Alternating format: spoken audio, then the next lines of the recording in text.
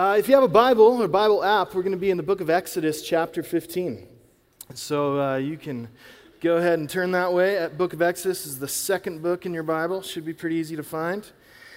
And have the privilege of launching into a new series that will be about the next 6 weeks or so, entitled Lessons from the Desert. And around the office, we've simply been referring to it as the Desert Series, which apparently is easily misread as the Dessert Series, which, I'll be honest, I was a little disappointed when I figured out that we weren't talking about desserts. I would have packed this place out, I'm sure, but we're going to talk about the desert, one S. So, a little bit of backstory before we come to Exodus 15. And if you know the story of God and His people as it's told in the Bible, you'll remember that fairly early on in the story, in the book of Genesis, God calls this man by the name of Abram and makes a promise, a covenant with him, that one day, through Abram's family, God was going to bless the entire world. And so God was calling Abram to begin this family, which would eventually grow into the nation of Israel, and that those people would be God's people.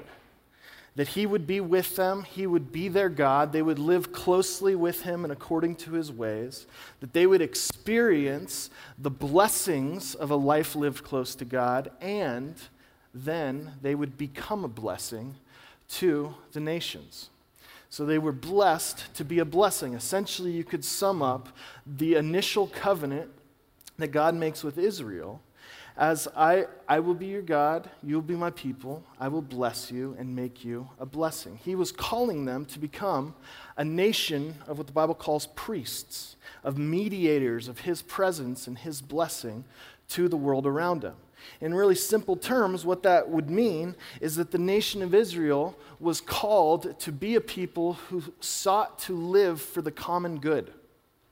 That they would be a blessing to the nations, that their presence in the world would be good news. They would be mediators of God's presence. And so if your neighbor was an Israelite, you're stoked, because he's blessed to be a blessing. So if he has a hot tub, you have a hot tub, right? Workers, mediators, ambassadors of the common good. That's the deal that God makes with Abram.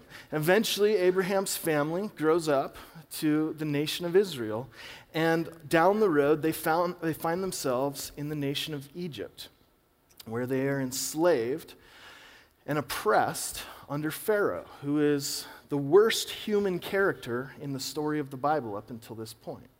Terrible place to be. And then God raises up this guy by the name of Moses, who we now know looks like Christian Bale, thankfully.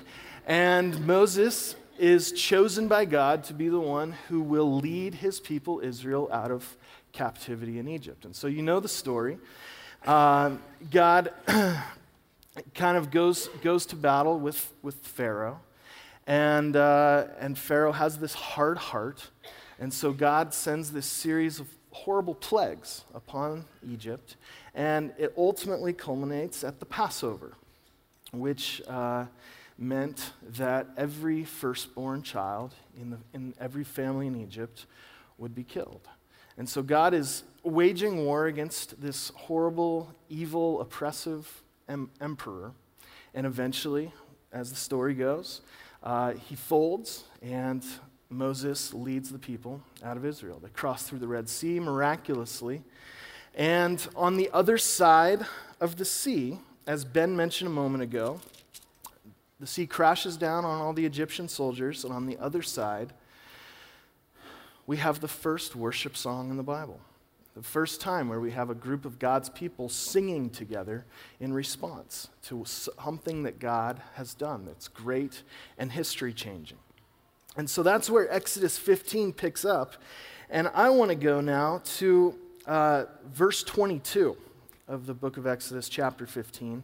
And we'll pick up our story and start our series there.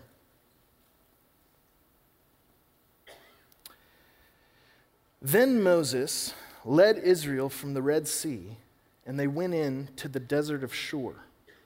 For 3 days they traveled in the desert without finding water. When they came to Marah, they could not drink its water because it was bitter. And this is why the place was called Marah. So the people grumbled against Moses, saying, "What are we to drink?" Yeah, we'll stop there for now. So they've been delivered out of Egypt, passed through the Red Sea. Now they find themselves wandering in the desert, led by God's appointed man, Moses. They wander for 3 days, scorching hot heat, and they're thirsty.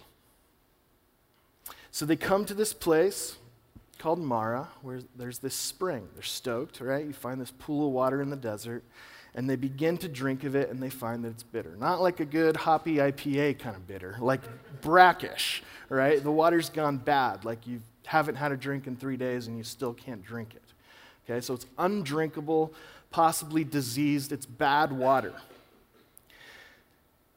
And so it says that the people began to grumble, saying, "What are we to drink?" So 3 days earlier, they're having this massive musical moment in the desert, praising God, celebrating his power and his love and his sovereignty and his victory, his faithfulness to his promises, his covenant. And now 3 days later, they find themselves without water and grumbling. So welcome to the desert. When we talk about the desert for the next 6 weeks, here's what we're talking about, and you can put this slide up.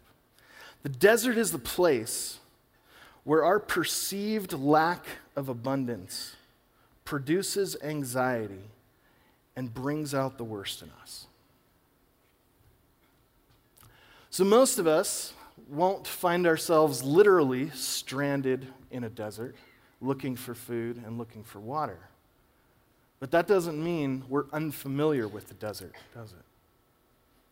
Many of us find ourselves at different seasons in life in this place, where it feels like we don't have what we need, and not only that, we don't even know where to find what it is that we need. And the response within us is this thing called anxiety. And it begins to flesh itself out in the worst possible ways, the worst possible expressions of who we are. And for them, it's grumbling, it's complaining, it's doubting and disbelieving in the presence and provision of God. But for us, anxiety takes lots of different forms. When we're in that place where we're fearful that we won't get what we need, and it's been exposed that we don't even know how to get what we need. Sometimes it takes the form of grumbling, arguing, complaining, exposing a sense of entitlement. But other times, it brings out anger, or, as is referred to in this passage, bitterness or hatred. Sometimes it causes us to become greedy people. Other times, instead of kind of ramping us up, some of us, our response is to go down, to go in, to go backwards, to withdraw, to get quiet and passive and lazy. Whatever it is, the desert is the place, be it financial, spiritual, emotional, relational, where our perceived lack of abundance produces anxiety and brings out the worst in us. See, here's what's interesting. In the story of Egypt and Israel, you could summarize that whole relationship through this phrase: the myth of scarcity and a liturgy of abundance. It's the words of Walter Brueggemann. And the idea is that when Israel was living under the oppressive rule of Pharaoh in Egypt, Pharaoh was the first person to introduce this idea of the myth of scarcity. Because there was a famine in the land. That's how Israel got there in the first place. They were looking for food. So there's a global crisis. There's not enough food, and Pharaoh is the first person in the history of global economy to stand up and say, there's not enough for everybody, so I must have everything. And that's the environment that Israel had been enslaved in and nurtured in for centuries. Buying into the myth of scarcity, that there's not enough for everyone, so I need everything. Do you see how there's this anxiety that lies beneath the surface of all that? I don't know if I'm going to be okay, if I'm going to have enough, if I'm going to have what I need. And so I begin to gather, to collect, to hold, to grasp whatever I can. Now the problem is, when Israel begins to buy into the myth of scarcity, what does that do to their ability to live out the covenant that God had invited them into? They were blessed to be a blessing, called to be a nation of priests who sought after the common good for the whole world. They were called to be a generous people, a faithful people, a loving people, a people who represented God to the nations. But when they bought into the myth of scarcity, their ability to seek the common good and be a blessing to the world completely fell apart.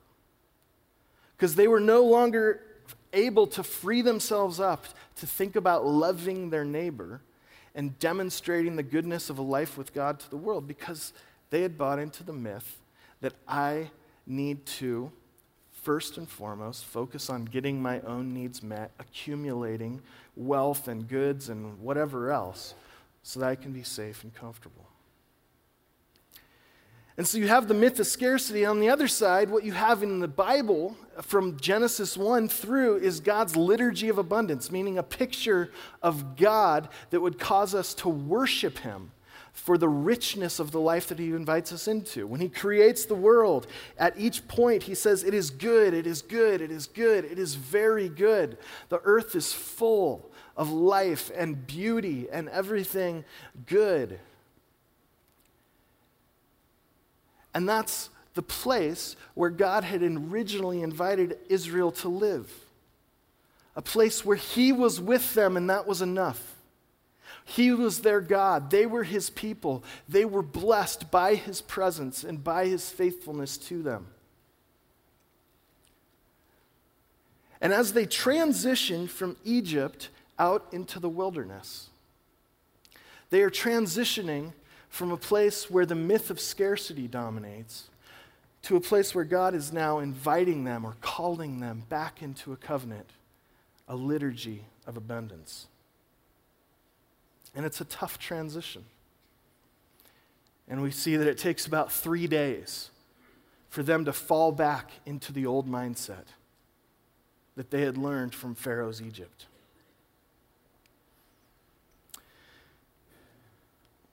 So anxiety takes all different forms, in all different ways, all different kinds of people. It's our natural response to a threat, whether it's real or imagined. And it's not entirely a bad thing, right? Anxiety is a startle reaction that causes us to know we need to pay attention or respond or react in a way to protect ourselves or those around us. God's actually created us with that urge for survival. But we all know that anxiety can become much more than that. It can become something that actually dominates our lives, whether we realize it or not.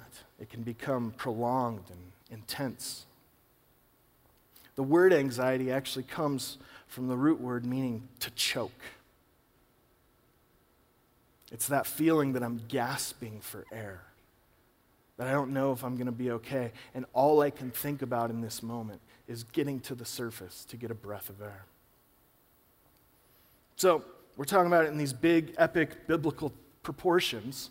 Just bring it down to our level. A couple days ago, over the holidays, we had a lazy morning around the house, and I was cooking up these little sausage patties for our kids for breakfast. I don't know why our kids are crazy about sausage. Something about salted meat just like push their hot buttons. So they're sitting at the table. I bring out this plate with these little sausage patties, and they dive in. And then within seconds, literally, this whole drama unfolds around the table. Like, hey, he got more than I did, or I only got 2, or Mila's eating all of them. And it's like this Greek tragedy unfolds at the breakfast table. Like, And I walk in from the other room. I go, you guys, I have 2 more plates of sausage. Like, there's plenty for everyone. And what do the kids do? They all look at each other and just start laughing, right? Because they realize how ridiculous it was that they're fighting over something that there's tons of. The myth of scarcity, the liturgy of abundance. And so, as we walk through whatever deserts we find ourselves in, places of need, places of panic, we don't feel like our needs are getting met, we find all different kinds of ways to deal with that. We, like the Israelites that are dying from thirst, or feel like they are at least, we go, I need something to fulfill the thirst of my soul. I need something to make me whole, to make me satisfied, to help me truly live. And so we can choose a million different things in our day and age.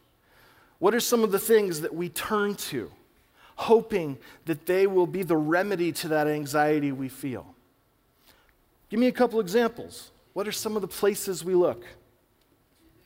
TV. In the Netflix era, that is just so easy, isn't it? TV provides us a place to escape from the problems and the pressures of the world we face. The internet, we can get on social media. And I don't have to think about my dumb little life. I can think about all the great lives of everybody around me. Food, somebody said, right? Food's not just food for most of us, is it? It's something more than that. It's a place that we look for comfort, for hope. Where else? Yeah, addictions to anything, right? To drugs, to alcohol, to computers, to whatever it is, video games. All these places. And they're not all bad things, are they? There's nothing wrong with food or TV or whatever in and of itself. The problem is when that becomes the place I look, hoping that it's going to fix what's wrong with me. And it just creates a terrible downward spiral, doesn't it? I've got to confess I'm something of an Apple fanboy, right? And I know there's a few of you out there. Geek out on Apple products, that sort of thing. So the latest, greatest coming out in the next couple months is the new Apple Watch. Right? Got a picture of it here. Has anybody seen any of the promo stuff for this thing? Pretty crazy, right? Here's what you'll notice. If you watch the promo films for the Apple Watch, there's 2 primary promises that Apple makes to its potential customers. And they're the 2 images on the left. The first is that it's going to help you live a fitter, healthier life. Okay? So it's got this technology built into it that can measure your calorie consumption and your activity and how much time you spend standing versus sitting each day. And the pictures are obviously these just super ripped athletes, doing crazy like CrossFit stuff wearing this Apple Watch. And you're just thinking, man, that's what I need. Like if I had that watch, I would look like that. So Apple promises that if you get this watch, you're going to look like that. Be healthier, happier, more fit. The second one in the middle there, and they use the language over and over in the promo film, is more intimate and authentic connection. Okay? So it's a new way to connect with your friends. Using technology, you can draw a little shape or write a little message on your watch and flick it over to your friend. You can actually even send your heartbeat to your friends so they know what you're feeling when you think about them, right? And so they use the language of intimate and authentic connections. So that's what Apple is selling, saying if you buy this watch, you're going to be healthier and happier, and you're going to be more intimately and authentically connected to the people around you. Okay?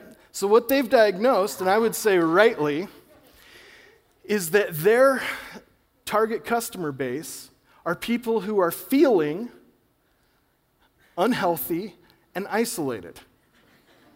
They're fat and lonely. And they're saying we have the solution. But let's go back a step further. Why are we fat and lonely? Well, because we spend all our time in front of screens. Instead of going out and doing CrossFit or running or biking, I just sit in front of my computer and binge watch Netflix. And instead of actually going out and hanging out with my friends, I just text or tweet or Facebook or whatever it is. And so part of the problem behind our condition is these technological devices. And so Apple comes along and says, we've got the answer. It's another technological device. Your problem is that you can't just have a screen in your pocket or in your hand. You actually need to have it attached to your body. So the problem is technology, and Apple's solution is more technology, more invasive, more integrated into your life. Okay? Now, I don't know if they actually believe any of that or they're just trying to sell watches. I'm not here to bash them. I probably won't buy one, but the idea is that this is the myth of scarcity played out, isn't it? We're desperate to be the version of ourselves we imagine, whether it's the healthy, fit, popular, connected, whatever it is. They know that we're desperate for that. And so they say, here's a solution. Just spend $400, buy this sweet watch, and you'll have the life you want. But it's a crazy downward spiral. Because what am I going to do about the problems that this watch creates for me? I need the next device. I need the next thing. It's the myth of scarcity. And so I don't know what it is that produces anxiety in you. I don't know if it's external circumstances related to work or finances or relationships, or if it's the internal state of your heart, that inability to have a healthy relationship with yourself, that disparity between who you are and who you want to be that causes anxiety. But either way, we find ourselves wandering through the desert, grumbling, stressed out, worried, and grasping hopelessly for something that will fill our broken hearts. And so Israel is at that place. What does God do? In response to the grumbling of the people, go back to verse 25. Then Moses cried out to the Lord, and the Lord showed him a piece of wood. He threw it into the water, and the water became fit to drink. There, the Lord issued a ruling and instruction for them and put them to the test. Verse 26, he said, if you listen carefully to the Lord your God and do what is right in his eyes, if you pay attention to his commands and keep all his decrees, I will not bring on you any of the diseases I brought on the Egyptians, for I am the Lord who heals you. Then they came to Elim, where there were 12 springs and 70 palm trees, and they camped there near the water. Okay, so in response to Israel's anxious grumbling, Moses cries out to God. And God shows up in a really strange way that I won't even really try to explain by showing Moses a piece of wood and having him throw it in the water, and the water's miraculously transformed from bitter, brackish, undrinkable to good, sweet, drinkable water. What's God doing in that moment? God's walking in and going, there's plenty of sausage for everyone. Quit freaking out. Quit arguing, quit grumbling, quit complaining, quit letting your anxious, negative emotions control your day-to-day attitude and response. There's plenty for everyone. I am with you. I am your covenant God. You are my people. I have promised to bless you and make you a blessing. You don't need to freak out. You don't need to go looking all around, wandering and hoping that the next thing will be the thing. I am your God. I will provide for you.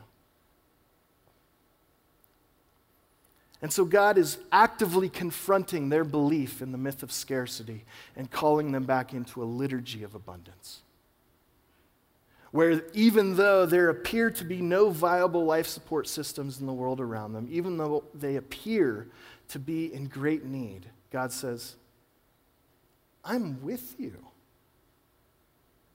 I will provide for you. You are my people. We have a covenant. You don't need to freak out. He's calling them back to live in the abundance of life with him. And what I want to call your attention to is that at the end of verse 26, God makes an autobiographical statement about his nature. So anytime you're reading in the Bible and you hear God beginning to describe who he is and what he's like, pay close attention. That's the most important thing we can glean from the scriptures is God's self-revelation. And so what he reveals in this whole lesson, this whole message, is I am the Lord who heals you. That's what he wants them to hear. So that's our first lesson from the desert. He doesn't say, I'm the Lord who can magically make a stick turn a pond into good water. He doesn't even say, I'm the Lord who will always change your circumstances to make you more comfortable. He says, I don't want you to get caught up on the water as a means to the end. He says, here's what I want you to see. I am the Lord who heals you. So here's the first lesson from the desert, the one that was just up. What God did for the waters of Marah, he wants to do for you. Do you see how that's what God's getting at? He takes this bitter water and he transforms it into something that's sweet. And so the point isn't that God's always going to hook you up with sweet stuff. The point is that God wants to meet you in the desert and do the same thing in your life that he did for that pool of water.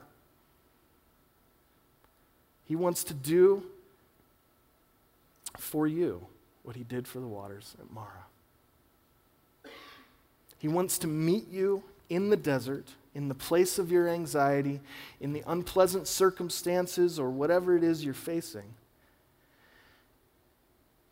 and harness that moment. Not just to change the circumstances around you, but to actually begin to change you. So God says, I am the Lord who heals you. That's what you want to know. That's what he wants us to know. And so when we find ourselves in these desert kind of places, which we'll be talking about for the next 6 weeks, based on today's lesson, we basically have two choices, right? We can either follow the way of Israel, who, believing the myth of scarcity, chose to wallow in anxiety,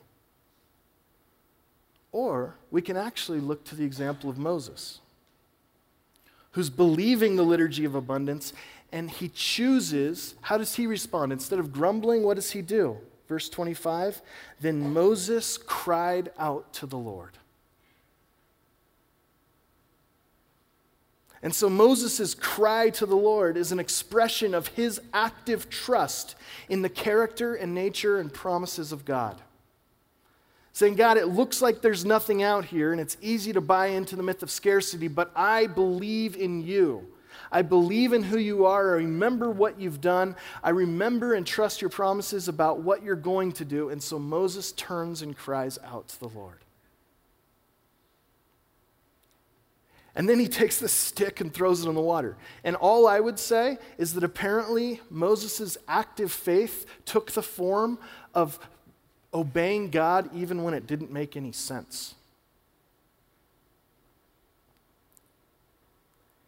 And he latches on to the character and the nature of God, saying, I don't get what's going on here. I don't know how these thirsty people are going to be satisfied, but I know that you are here and you are enough. So Moses cries out to God, trusts him even when it doesn't make sense, and allows himself, Moses, to be transformed in the midst of the desert. And then at the end of the story, God leads him to Elim, this beautiful oasis, desert springs, palm trees. And it makes you kind of think, I think God probably could have just told them to go there when they were back at Marah. He could have said, oh yeah, this water's bad. Just go a little bit further. You're going to like it.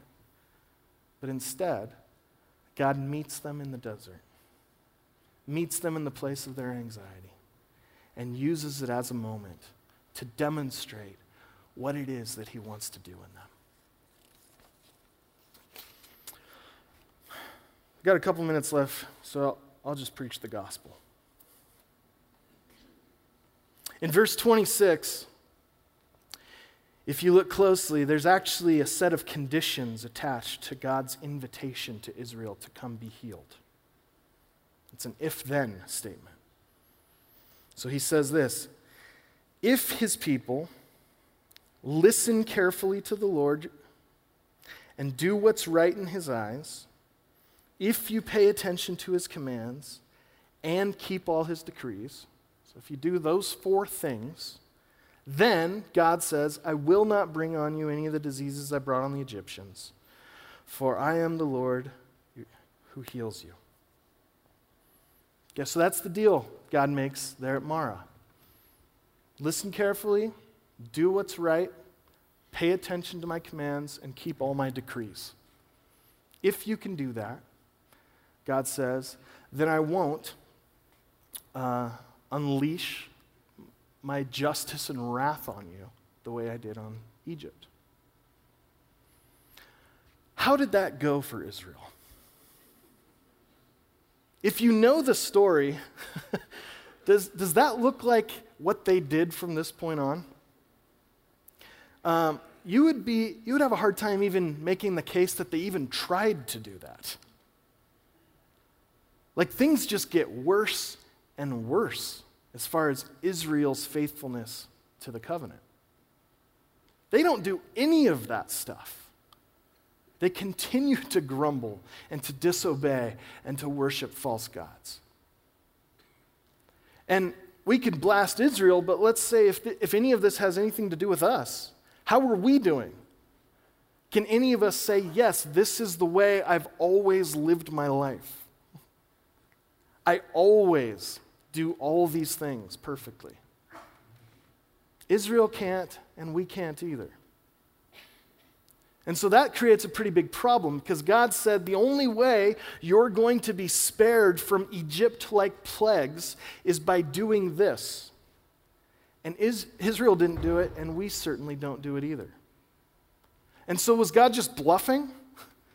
Was it kind of just a sketchy parental tactic to get his kids to obey that he didn't actually intend to follow through? It creates something of a crisis for us because this is a conditional statement. And he's not just talking about, or I'll be kind of bummed. He says, no, the plagues of Egypt will be unleashed on you. And remember, the climax of those plagues happened at Passover. The slaughter of every firstborn son. So was God just bluffing? Well, we know that as the story unfolds, God doesn't unleash these kinds of plagues on his people.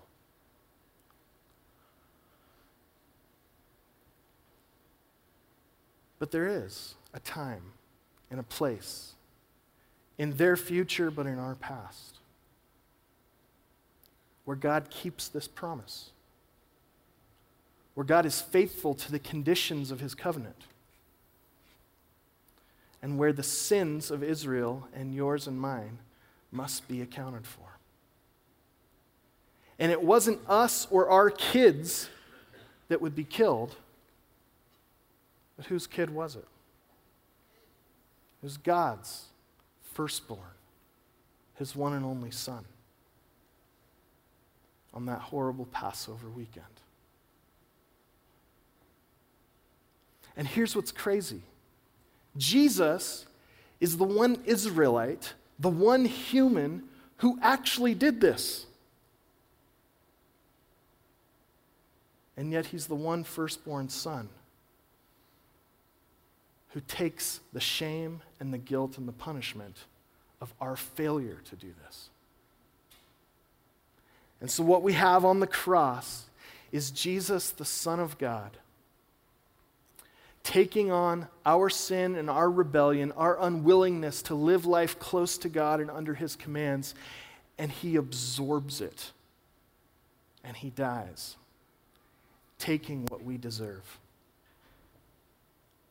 And at the same time, Jesus gives us what he deserves. He gives us his record of doing all these things. He gives us his right relationship to God. As 2 Corinthians says, that he who knew no sin became sin for us, that we might become the righteousness of God. God kept this promise, but in a way that none of us ever saw coming, because it was way more costly to him than to anyone else.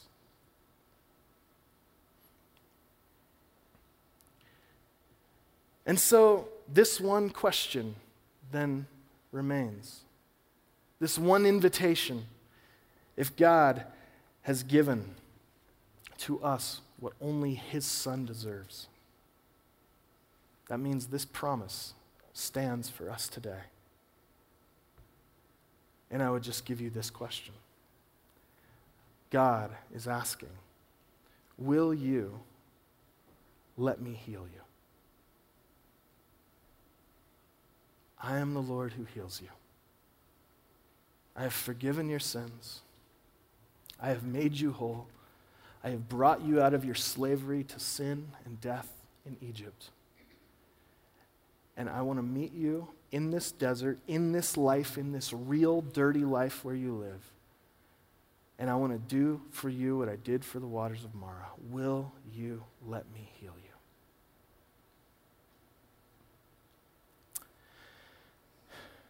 Ben and Kelly are going to come and share a song with us. It's a song that Ben recently wrote for our body to sing together. And it basically asks this same question.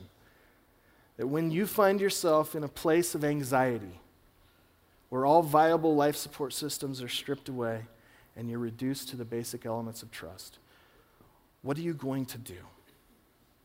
Will you buy into the myth of scarcity, or will you receive a liturgy of abundance? Will you look from thing to thing to thing, or will you receive the fullness of life that God has offered us in Christ? Will you pray with me? Father, the desert is no fun.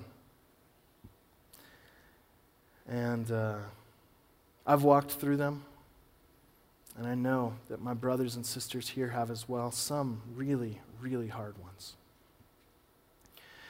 And some of us are here today in a place where we simply can't see a way forward, where we simply can't see how anything good could come from the messed up circumstances or situations we find ourselves in today.